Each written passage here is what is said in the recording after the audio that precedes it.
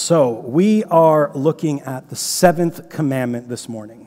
Do not commit adultery. I want to just give a disclaimer. I gave a disclaimer in the pastoral email this week.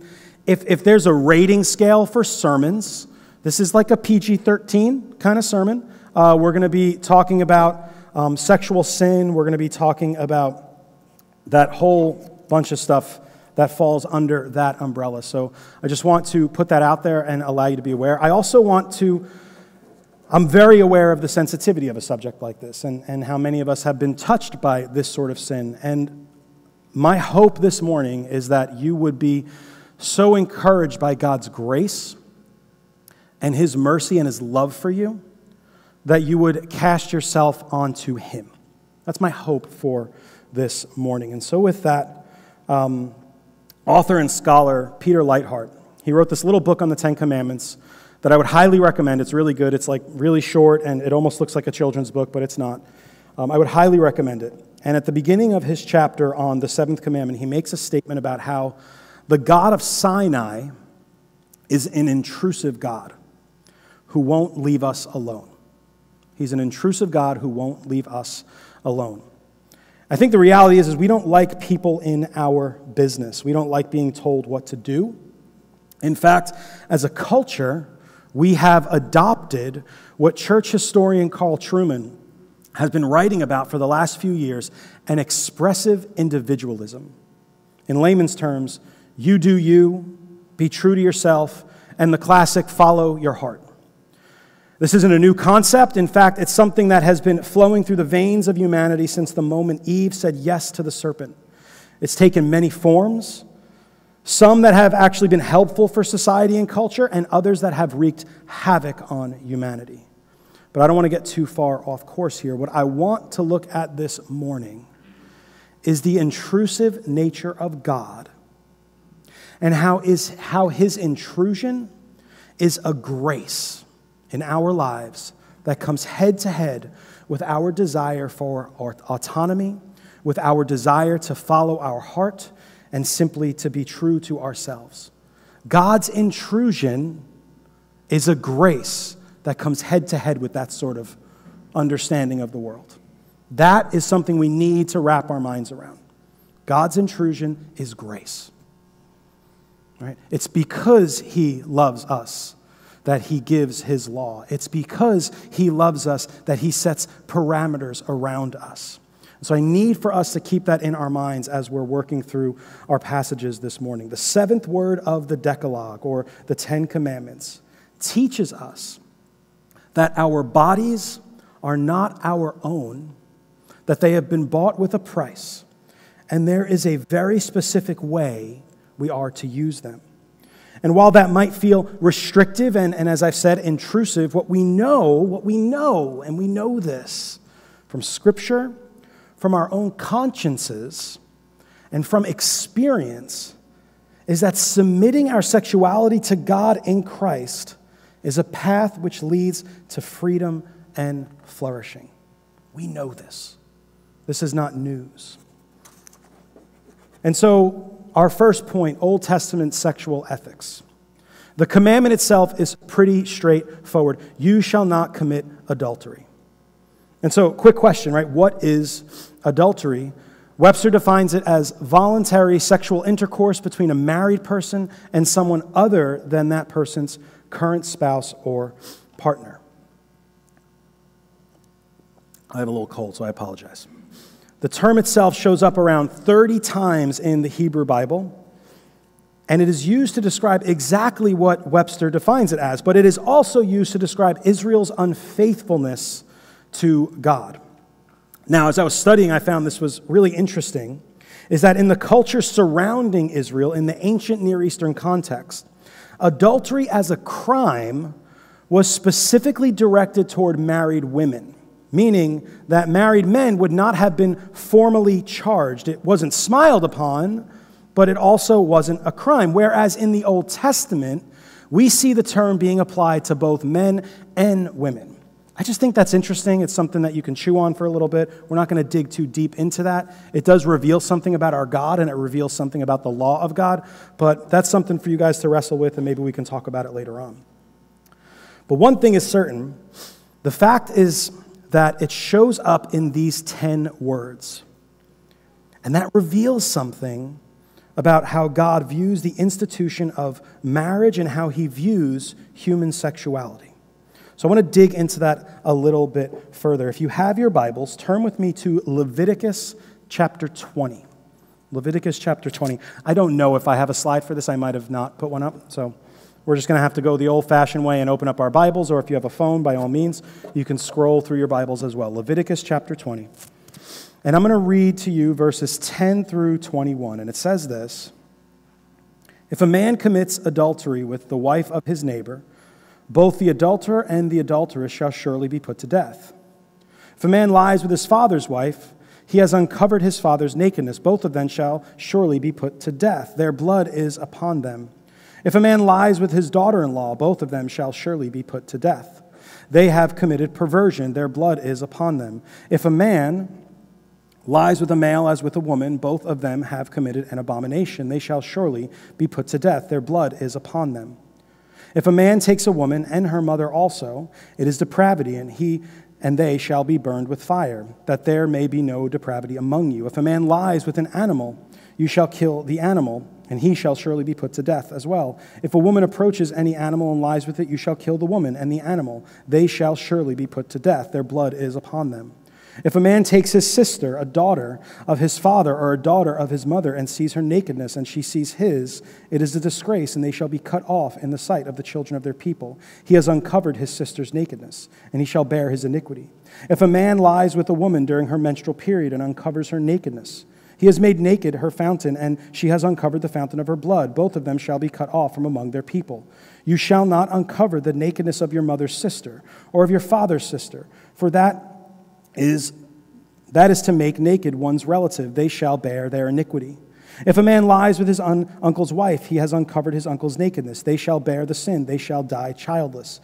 If a man takes his brother's wife, it is impurity. He has uncovered his brother's nakedness. They shall be childless. Now, why did I read all of that and all of that detail? I want us to understand something. I want us to wrap our minds around something really quickly, right? If we just blow through that entire thing, the penalty for adultery is death. The penalty for incest is death. The penalty for homosexuality is death. The penalty for sex with a mother and her daughter is death. Sex with an animal equals death to both the individual and the animal. In Exodus 22, 16 through 17, it says that if a man seduces a virgin who is not betrothed and lies with her, he shall give the bride price for her and make her his wife. And Job speaks about making a covenant with his eyes to not gaze upon a virgin. What is the point I'm trying to make? First, I'm not saying we should be putting adulterers to death. That's not what I'm saying. So we can all breathe easy. In fact, what we learn from Paul is that these executable offenses of the old covenant are the church disciplinary offenses of the new covenant, meaning that those who commit these sorts of sins are to be dealt with by the elders of the church with the goal of repentance, restoration, and reconciliation. What I am trying to say, in citing just a few of the law codes in ancient Israel, is that what we learn about God is that he cares deeply about human sexuality. And the reason he cares so much about it is because he cares deeply about the holiness of his people. He cares deeply about the holiness of his people. If you still have your finger in Leviticus chapter 20, I want to look at the verses that are following that entire section we just read. It says this. It says, "You shall therefore keep all of my statutes and all of my rules and do them, that the land where I am bringing you to live may not vomit you out. And you shall not walk in the customs of the nations that I am driving out before you, for they did all these things, and therefore I detested them. But I have said to you, you shall inherit the land, and I will give it to you to possess a land flowing with milk and honey." God is like, I want to bless you. I want to give you everything. But you need to keep my covenant. I am the Lord your God who has separated you from the peoples, made you holy. Another way of saying that. You shall therefore separate the clean beast from the unclean, and the unclean bird from the clean. You shall not make yourselves detestable by beast or by bird or by anything on which the ground crawls, which I have set apart for you to hold unclean. You shall be holy to me, for I, the Lord your God, am holy, and have separated you from the peoples, that you should be mine. The ultimate goal is that Israel, God's people, would be a holy people, distinct from the surrounding nations. Why? Why? Because they bore the name of God. Because they bore the name of God, meaning they represented God to the nations. And the God of creation is a God of covenantal love, a love with boundaries and parameters, which is a love that flourishes, and that's what he wants the world to understand about him. That's what he wants the world to understand about him. Why else does he care? Because human sexuality was a gift given for the purposes of bringing together a man and a woman in holy matrimony, to cultivate intimacy and to produce children. And furthermore, the covenantal union between a man and a woman is reflective of the covenantal union between humanity and God. So when this gift of sexuality is abused or carelessly entered into, whether through adultery, casual sex, sexual immorality, homosexual practice, the selfish and destructive use of pornography, sexual abuse, and rape, it is a direct affront to the image of God and to God himself. It's a big deal. It's a big deal. It's why the consequences of David's sin against Bathsheba, her husband Uriah, and ultimately God are so severe, but there is beauty amid the ashes, and we're going to look at that in just a few minutes. Now, when we get to the New Testament, this conversation of adultery is deepened and expanded. In the same way murder begins in the heart, so too does the act of adultery and sexual immorality. If you have your Bibles, again, flip with me to Matthew chapter 5. Matthew chapter 5 is the Sermon on the Mount. The Sermon on the Mount is Jesus' teachings of the kingdom. It's his way of taking the Old Testament law and demonstrating how he is the fulfillment of it and how we should live in light of his coming. How he is the fulfillment of it, and how we should live in light of his coming. And he says this in Matthew chapter 5, verses 27 through 30. He says, "You have heard it said, you shall not commit adultery." Now there's this pattern in the Sermon on the Mount, that you have heard it said, but I say to you. It flows throughout this teaching section. And it's important because he's articulating the customs of the day or the Mosaic law. There's like both and going on there. And then he's showing you the deeper meaning and interpretation of what the purpose of that law actually was. So he says, "You have heard it said, you shall not commit adultery. But I say to you that everyone who looks at a woman with lustful intent has already committed adultery with her in his heart." Now, the first thing I want to get out on the table, what Jesus is not saying, he is not saying that lust with the eyes is identical to the physical act of adultery. That's not what he's saying. What he is saying is that both of those things are sin before God and drives a wedge between us and God and between the person with whom we are committing adultery against. But I think we would all agree that the consequences of physical adultery are a lot different than the consequences of lusting in our heart or in our mind. And so he's not trying to say that all sin has the same consequences, and if you committed one, you might as well do the whole thing. Like, that's not what he's getting at. It's not what he's getting at. It's really important that we understand that. He then says, if your right eye causes you to sin, tear it out, throw it away. For it's better that you lose one of your members than that your whole body be thrown into hell. And if your right hand causes you to sin, cut it off, throw it away, for it's better that you lose one of your members than your whole body go into hell. And so the first thing Jesus does is he quotes the law. You've heard it said, you shall not commit adultery. But then he deepens and he expands it. He says, but I say to you that everyone, and that word everyone means everyone. So part of me is wrestling, like, is he just talking to spouses, or is he talking to everybody? Maybe he's talking to, I don't know. I mean, it's true, only a spouse can commit adultery, but everyone can commit the sin of sexual immorality. So maybe it's both and, I don't know. You'll have to figure that out on your own. But everyone who looks at a woman with lustful intent has already committed adultery with her in his heart. And then Jesus goes into how we should approach this sort of sin. And it's a whatever it takes method that he adopts. He doesn't literally mean you should gouge out your eyes and chop off your hand, because in all reality, that's not the problem. The problem's in our heart. It's not an issue of our eyes or our hands, but it's what our heart and minds tell our eyes and hands to do. And so the problem is much deeper than surface level. But the point is that unfaithfulness doesn't just come out of nowhere. It begins by what we allow ourselves to take in, and it burrows itself into our hearts, and we can either cut it off or we can nurture it. The Apostle Paul digs into this a little bit as well. If you want to go with me to 1 Corinthians chapter 5, I want to read to you verses 1 through 13. A lot of Bible today. He says this, it is actually reported, and he's writing to this church in Corinth, and Corinth was a little bit of a mess, and you'll realize how much of a mess just from this brief passage. He said, is it actually reported to you that there is sexual immorality among you, and of a kind that is not even tolerated among the pagans?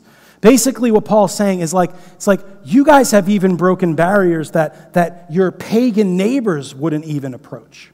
Like something's really wrong with you. He says, for a man has his father's wife. And you are arrogant. Ought you not to rather mourn? Let him who has done this be removed from among you. For though absent in body, I am present in spirit. And as if present, I have already pronounced judgment on the one who did such a thing. When you are assembled in the name of the Lord Jesus, and my spirit is present with the power of our Lord Jesus, you are to deliver this man to Satan for destruction of the flesh, so that his spirit may be saved in the day of the Lord. Your boasting is not good. Do you not know that a little leaven leavens the whole lump? Cleanse out the old leaven, that you may be a new lump, as you really are unleavened. For Christ, our Passover lamb, has been sacrificed. Let us therefore celebrate the festival, not with the old leaven, the leaven of malice and evil, but with the leavened bread of sincerity and truth. I wrote to you in my letter not to associate with sexually immoral people. Not at all, meaning the sexually immoral of this world, or the greedy, the swindlers, or the idolaters, since then you would need to go out of the world.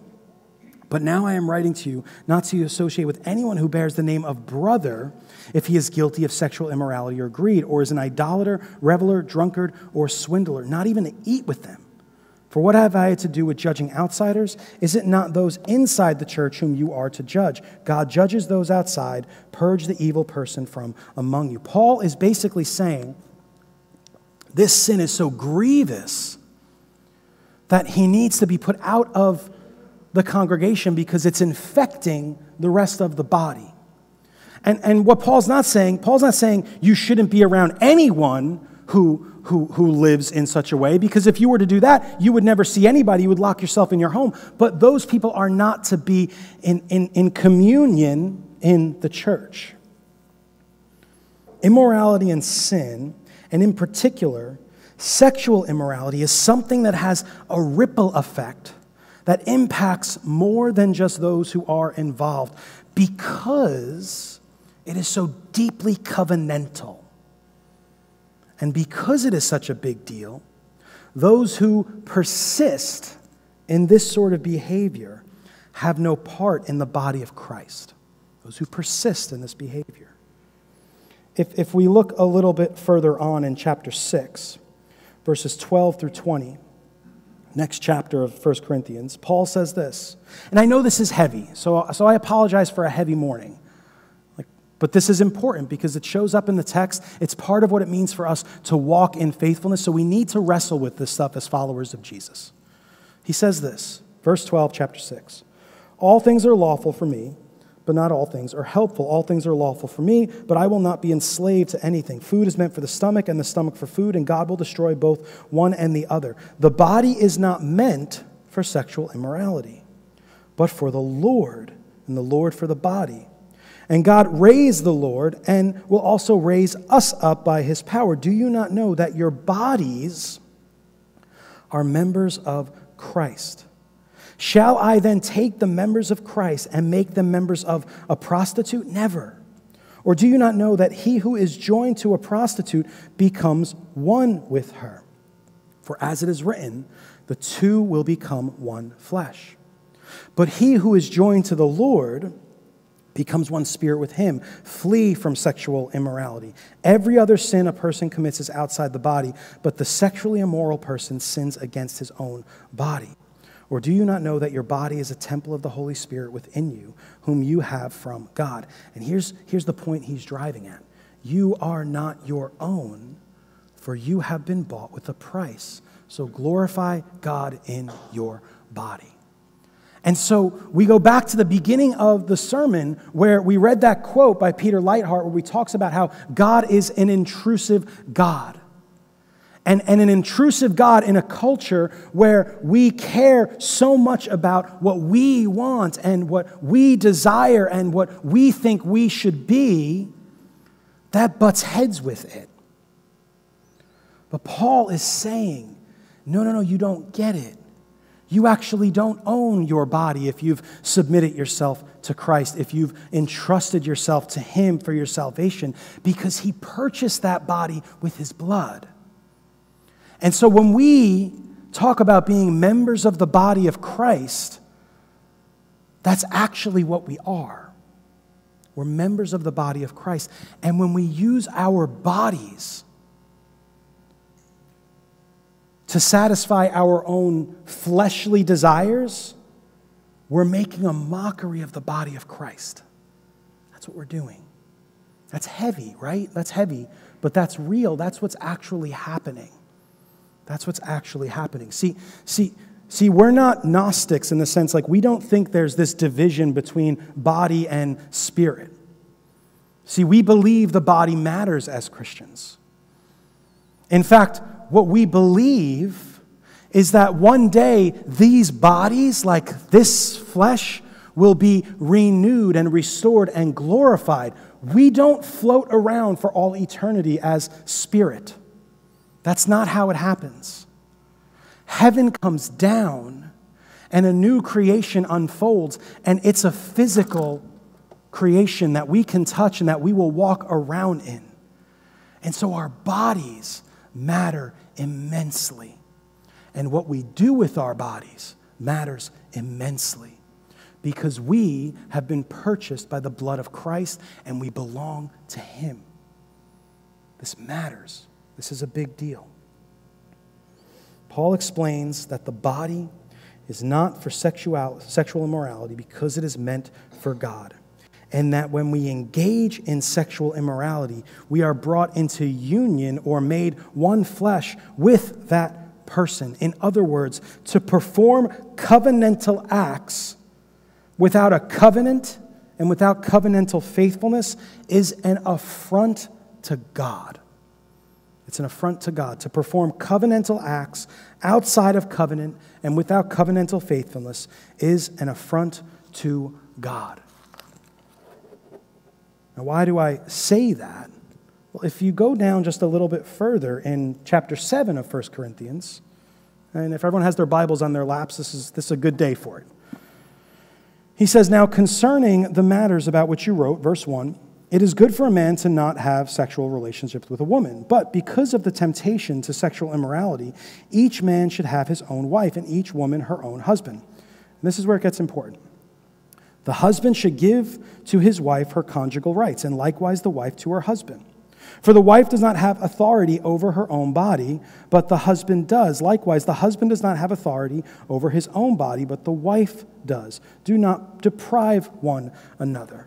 Now, Now, there's practical stuff here, but like I think what we need to be careful of, because I do think that some Christian cultures have abused texts like this and said like, well, I can do whatever I want in the context of my marriage, and no, that's not what this means. That's not what this means. But there's a theological point that Paul's making, because notice what he said in chapter 6, verse 20. For you were bought with a price, you are not your own. And then he goes right into the marriage relationship, and he reiterates that point.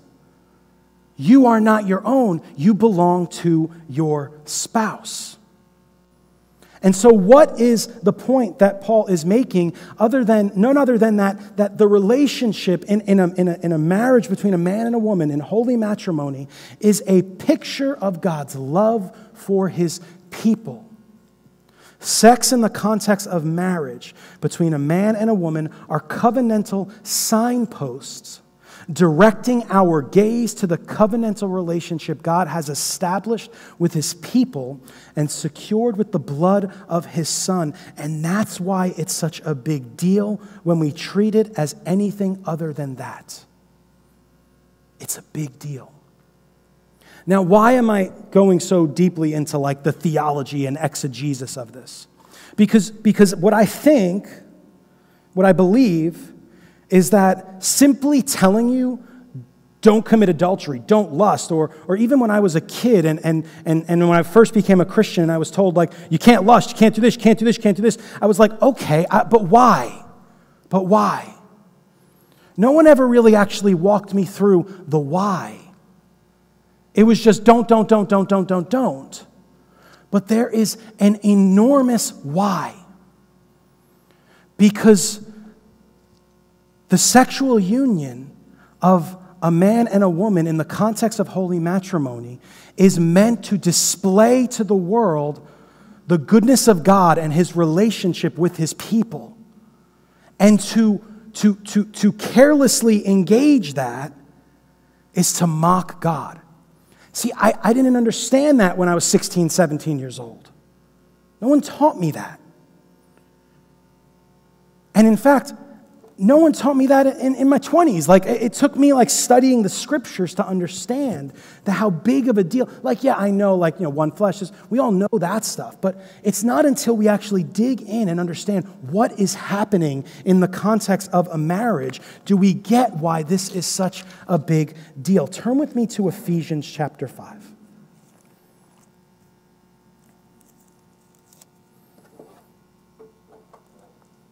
And I'm going to start in verse 21 because I believe that verse 21 is the heading of what's called the household codes. It says, submitting to one another out of reverence for Christ. And then it says, wives, submit to your own husbands as to the Lord. For the husband is the head of the wife, even as Christ is the head of the church, his body, and as himself his Savior, its Savior. Now, as the church submits to Christ, so also wives should submit in everything to their husbands. Husbands, love your wives as Christ loved the church and gave himself up for her, that he might sanctify her, having cleansed her by the washing of water with the word, so that he might present the church to himself in splendor, without spot or wrinkle or any such thing, that she might be holy and without blemish. See, Paul's like going in and out of language here. He's talking about the husband, he's talking about Jesus, he's talking about the husband, and that's intentional. In the same way, husbands should love their wives as their own bodies. He who loves his wife loves himself, for no one ever hated his own flesh, but nourishes and cherishes it, just as Christ does the church, because we are members of his body. Therefore, a man shall leave his father and mother and hold fast to his wife, and the two shall become one flesh. This mystery is profound, and I'm saying that it refers to Christ and his church. Either way, though, let each one of you love his wife as himself, and let the wife see that she respects her husband, lest you think this is just a theological exercise. It's also massively practical. But the point that Paul is making is that this beautiful relationship of husband and wife, which was instituted at creation, was always meant to reveal something about God. It was meant to show the world the covenantal faithfulness and love that God has for his people. And notice how it says, submitting to one another out of reverence for Christ, and then it goes into this conversation. What we're learning about marriage is that it's a mutually submissive relationship, meaning that we do whatever we can to love and serve our spouse, to care for them, to protect them, to guard them, to uphold them. And in so doing, we're revealing the love of Christ to the world, because they're looking at our marriage and they're saying, there's something different about those two. There's something different about those two. This doesn't mean we don't fight. This doesn't mean we don't bicker. It doesn't mean we're perfect, but it means we're faithful. It means that our marriages look like something otherworldly. That's what it means. And this mutual submission, it does in fact reflect something about even who Christ is, because in a sense, Christ submitted himself to us by dying for us. And so this is why God cares so deeply about human sexuality, because of what message it is bringing to the world, what it is conveying about who he is.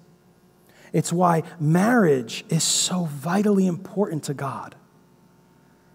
It's why the sexual union between a man and a woman in holy matrimony is so important to God. Paul paints this covenantal picture so beautifully as he demonstrates that a faithful, mutually submissive, and loving union of a man and a woman in holy matrimony is one of the primary ways the world catches a glimpse of what God is like. And you know what? We know it's true. Not just because we read it in Scripture. We know it's true because every single one of us, even the toughest guy out there, cries at a wedding. A little bit. Just a little bit.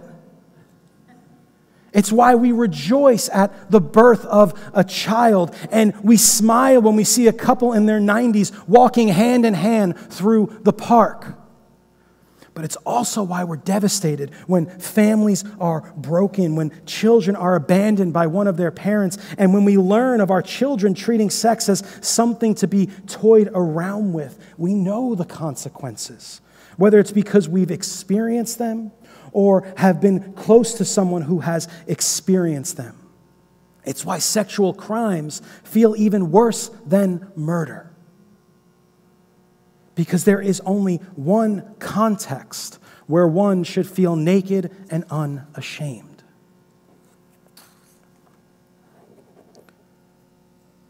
So we've talked about a lot of really difficult things. Some really dark things. And I know the reality that many of us in this room have been touched by the pain of sexual sin, adultery, and even abuse. What I'm here to tell you this morning is that no matter where you might be, no matter what pain you might be experiencing, and no matter what baggage you might be carrying, I believe there's a word here for all of us. In the Old Testament, there was a man named David. His story began unexpectedly. A shepherd from a small town in Judah, he was unassuming at best. Yet God had his hand upon him. He was used to crush the head of Goliath. There's a whole biblical theological thing there that you can dig into. He became king of Israel, and he is described as a man after God's own heart. But as most of us know, there's more to David's story. If you turn with me to 2 Samuel chapter 11, I told you, a lot of Bible this morning. It's like a sword drill in here, right? I'm just going to start reading. It says in chapter 11 of 2 Samuel, verse 1, in the spring of that year, the time when kings go out to battle, David sent Joab and his servants with him and all Israel, and they ravaged the Ammonites and besieged Rabbah, But David remained at Jerusalem. It happened late one afternoon when David arose from his couch and was walking on the roof of the king's house that he saw from the roof a woman bathing. And the woman was very beautiful. That word can be translated beautiful or it can be translated as good. And David sent and inquired about the woman. And one said, "Is not this Bathsheba, the daughter of Eliam, the wife of Uriah the Hittite?" So David sent messengers and took her. And she came to him, and he laid with her. Now she had been purifying herself from uncleanness. In other words, she was ovulating.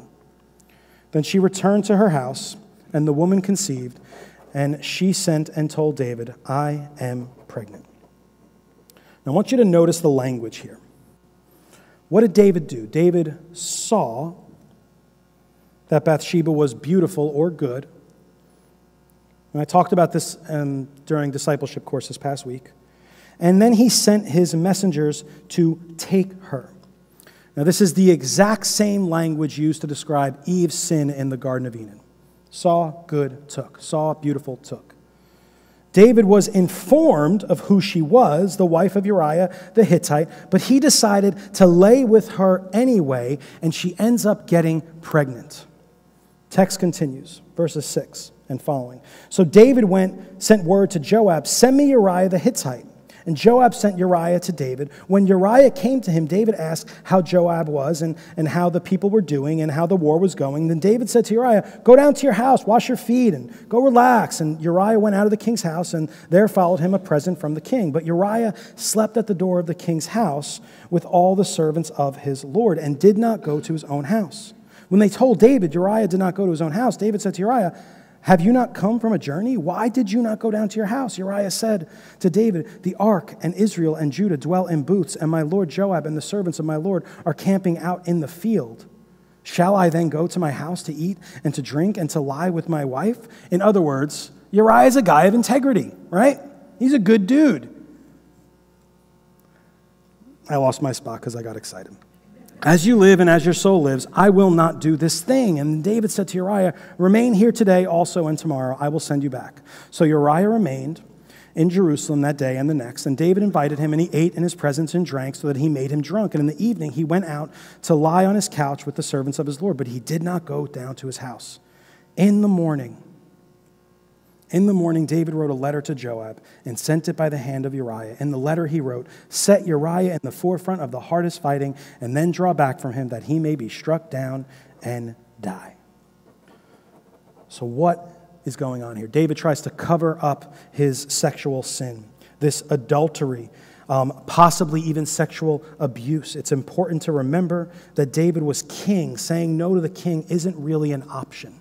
There's debates on this. You know, we can't land on one area, but there's debates there.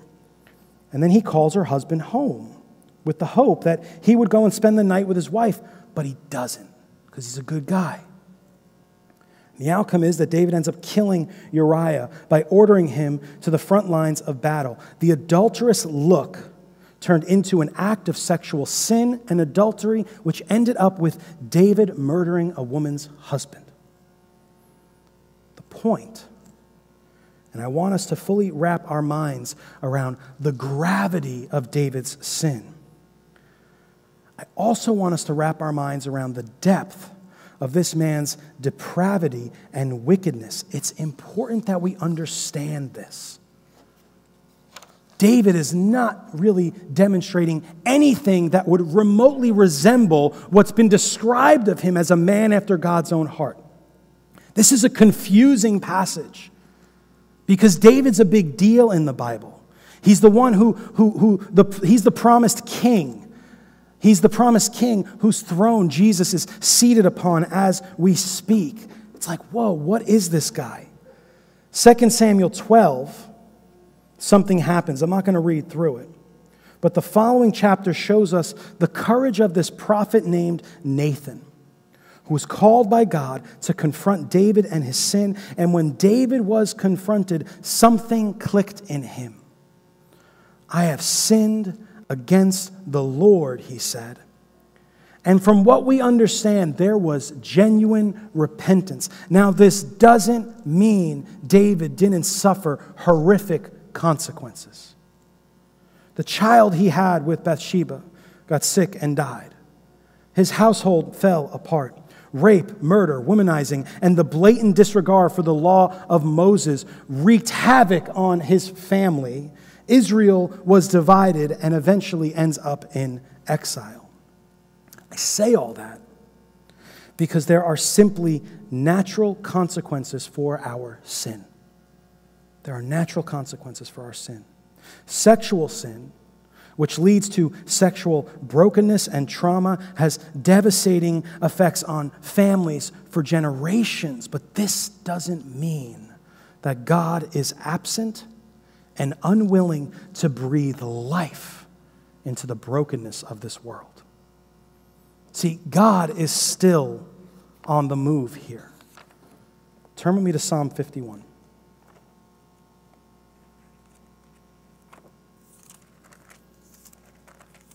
Now, Psalm 51 is a psalm attributed to David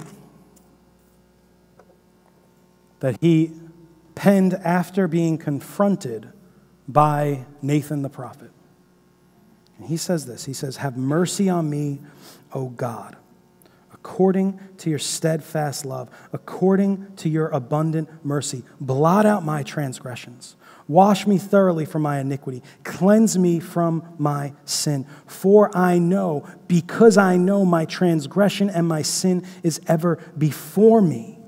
See, David's request for mercy is grounded in his knowledge of God's covenantal faithfulness, his hesed love. It says, according to your steadfast love. That's that covenantal love, that covenantal loyalty that David knows God has for him. And he says, because of that, God, please have mercy on me. I beg you.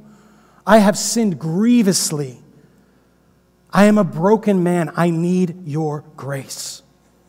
And he recognizes his need for cleansing because he knows the holiness of his God. And then he says that his transgressions and his sins are ever before him. In other words, grace and forgiveness doesn't mean we don't remember. It doesn't mean that we don't live with the consequences of our actions, physical consequences, emotional consequences, or relational consequences. Especially in the realm of sexual sin, it has a way of infecting us. And while we might be lavished with the grace of God, we still remember, and the hurt still remains. And it takes time. It takes time for healing. He recognizes that his sin, right here, it says, against you, verse 4, if you look down at your Bibles, against you and you only have I sinned and done what is evil in your sight, so that you may be justified in your words and blameless in your judgment. Behold, I was brought forth in iniquity, and in sin did my mother conceive me. Behold, you delight in the truth in the inward being, and you teach me wisdom in the secret heart. He recognizes that his sin was a direct affront to God. This doesn't mean that he doesn't care about Uriah or Bathsheba, but right now he's doing business with God. He's like, I messed up, God. I need you. I need your grace. Verses 7 through 12 says, "Purge me with hyssop. I shall be clean. Wash me, and I shall be whiter than snow. Let me hear joy and gladness. Let the bones that you have broken rejoice. Hide your face from my sins. Blot out all of my iniquities. Create in me a clean heart, O God. Renew a right spirit within me. Cast me not away from your presence. Take not your Holy Spirit from me. Restore to me the joy of your salvation, and uphold with me a willing spirit." He wants to find his way back to the joy he once experienced, the joy of God's salvation. He's longing for God to restore him, to reconcile him. His sin has built a wall between him and God, and he wants to break through. The point is that David is a man after God's own heart because God said he was a man after God's own heart. Not because there was anything inherently special about David. God says he's a man after my own heart. God breathes life into us through the power of the Holy Spirit and the person and work of Jesus. We need to understand us. Those of us who are in sin right now as I'm speaking these words, those of us who are struggling, those of us who are on the receiving end of this, we need to know that it's God who is walking with us and He's calling us out of it. He's saying, flee and run to Jesus. And for those who have been on the receiving end of this sort of sin, it's not your fault. And the Lord sees you. He walks with you, and He loves you, and He pleads with you. In the words from the writer of Hebrews, to draw near to Him with a true heart in full assurance of faith, with your hearts sprinkled clean from an evil conscience, and your bodies washed pure with water. See, that's the thing about evil consciences. They have a way of allowing the accusing words of the devil to speak untruth over us. If you are on the receiving end of anything we've been talking about this morning, and you feel shame for that, and you feel as though you're responsible for that, that is the evil conscience speaking to you. That is not the grace of God. And you need to hear the good news of your Savior, that your bodies have been washed clean with pure water. That's the truth of the gospel. That if you've been sinned against in this regard, you are seen, you are cared for, and you are loved by God, and you are clean because you are in Christ. You need to hear that. You need to hear that. And so as we come to a close this morning, my hope is that those of you who are struggling with this sort of sin, or who are thinking of participating in this sort of sin, that you would stop and that you would turn your eyes toward Christ. Remember that our bodies were purchased with the precious blood of Christ, and that He has good works prepared for us to walk in. If you're struggling, speak with a pastor. Let the church help you, that the wall between you and God might be broken down so that you can have the joy of your salvation restored. And for those of you who have been on the receiving end of sexual sin, come to Jesus. Let Him show you your worth and your beauty as a child of God who bears His name. And if you need to talk to a pastor, please come see us. If you need to sit with a counselor, there is zero shame in that. If you're unable to afford a counselor, please come talk to us. The good news that we need to walk away with this morning is that there is grace even in the midst of deep shame and deep sorrow, and God is able, through the person and work of His Son Jesus and by the power of His Holy Spirit, to restore us and make us whole. There's hope in Christ. There's hope in the good news of the gospel. There's hope, Redeemer. We don't have to walk in darkness. We don't have to walk in shame. We can come to our Lord. And as we come to the table this morning,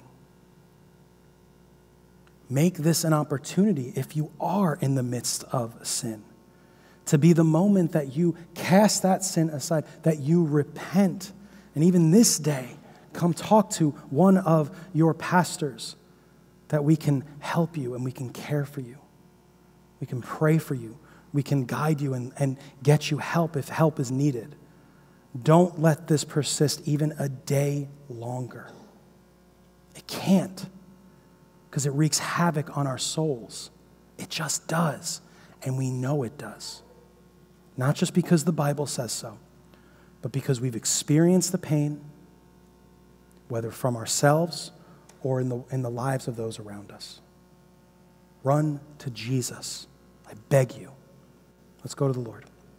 Father in heaven, we love you with all of our hearts, and we thank you for your grace, your amazing grace, Lord God.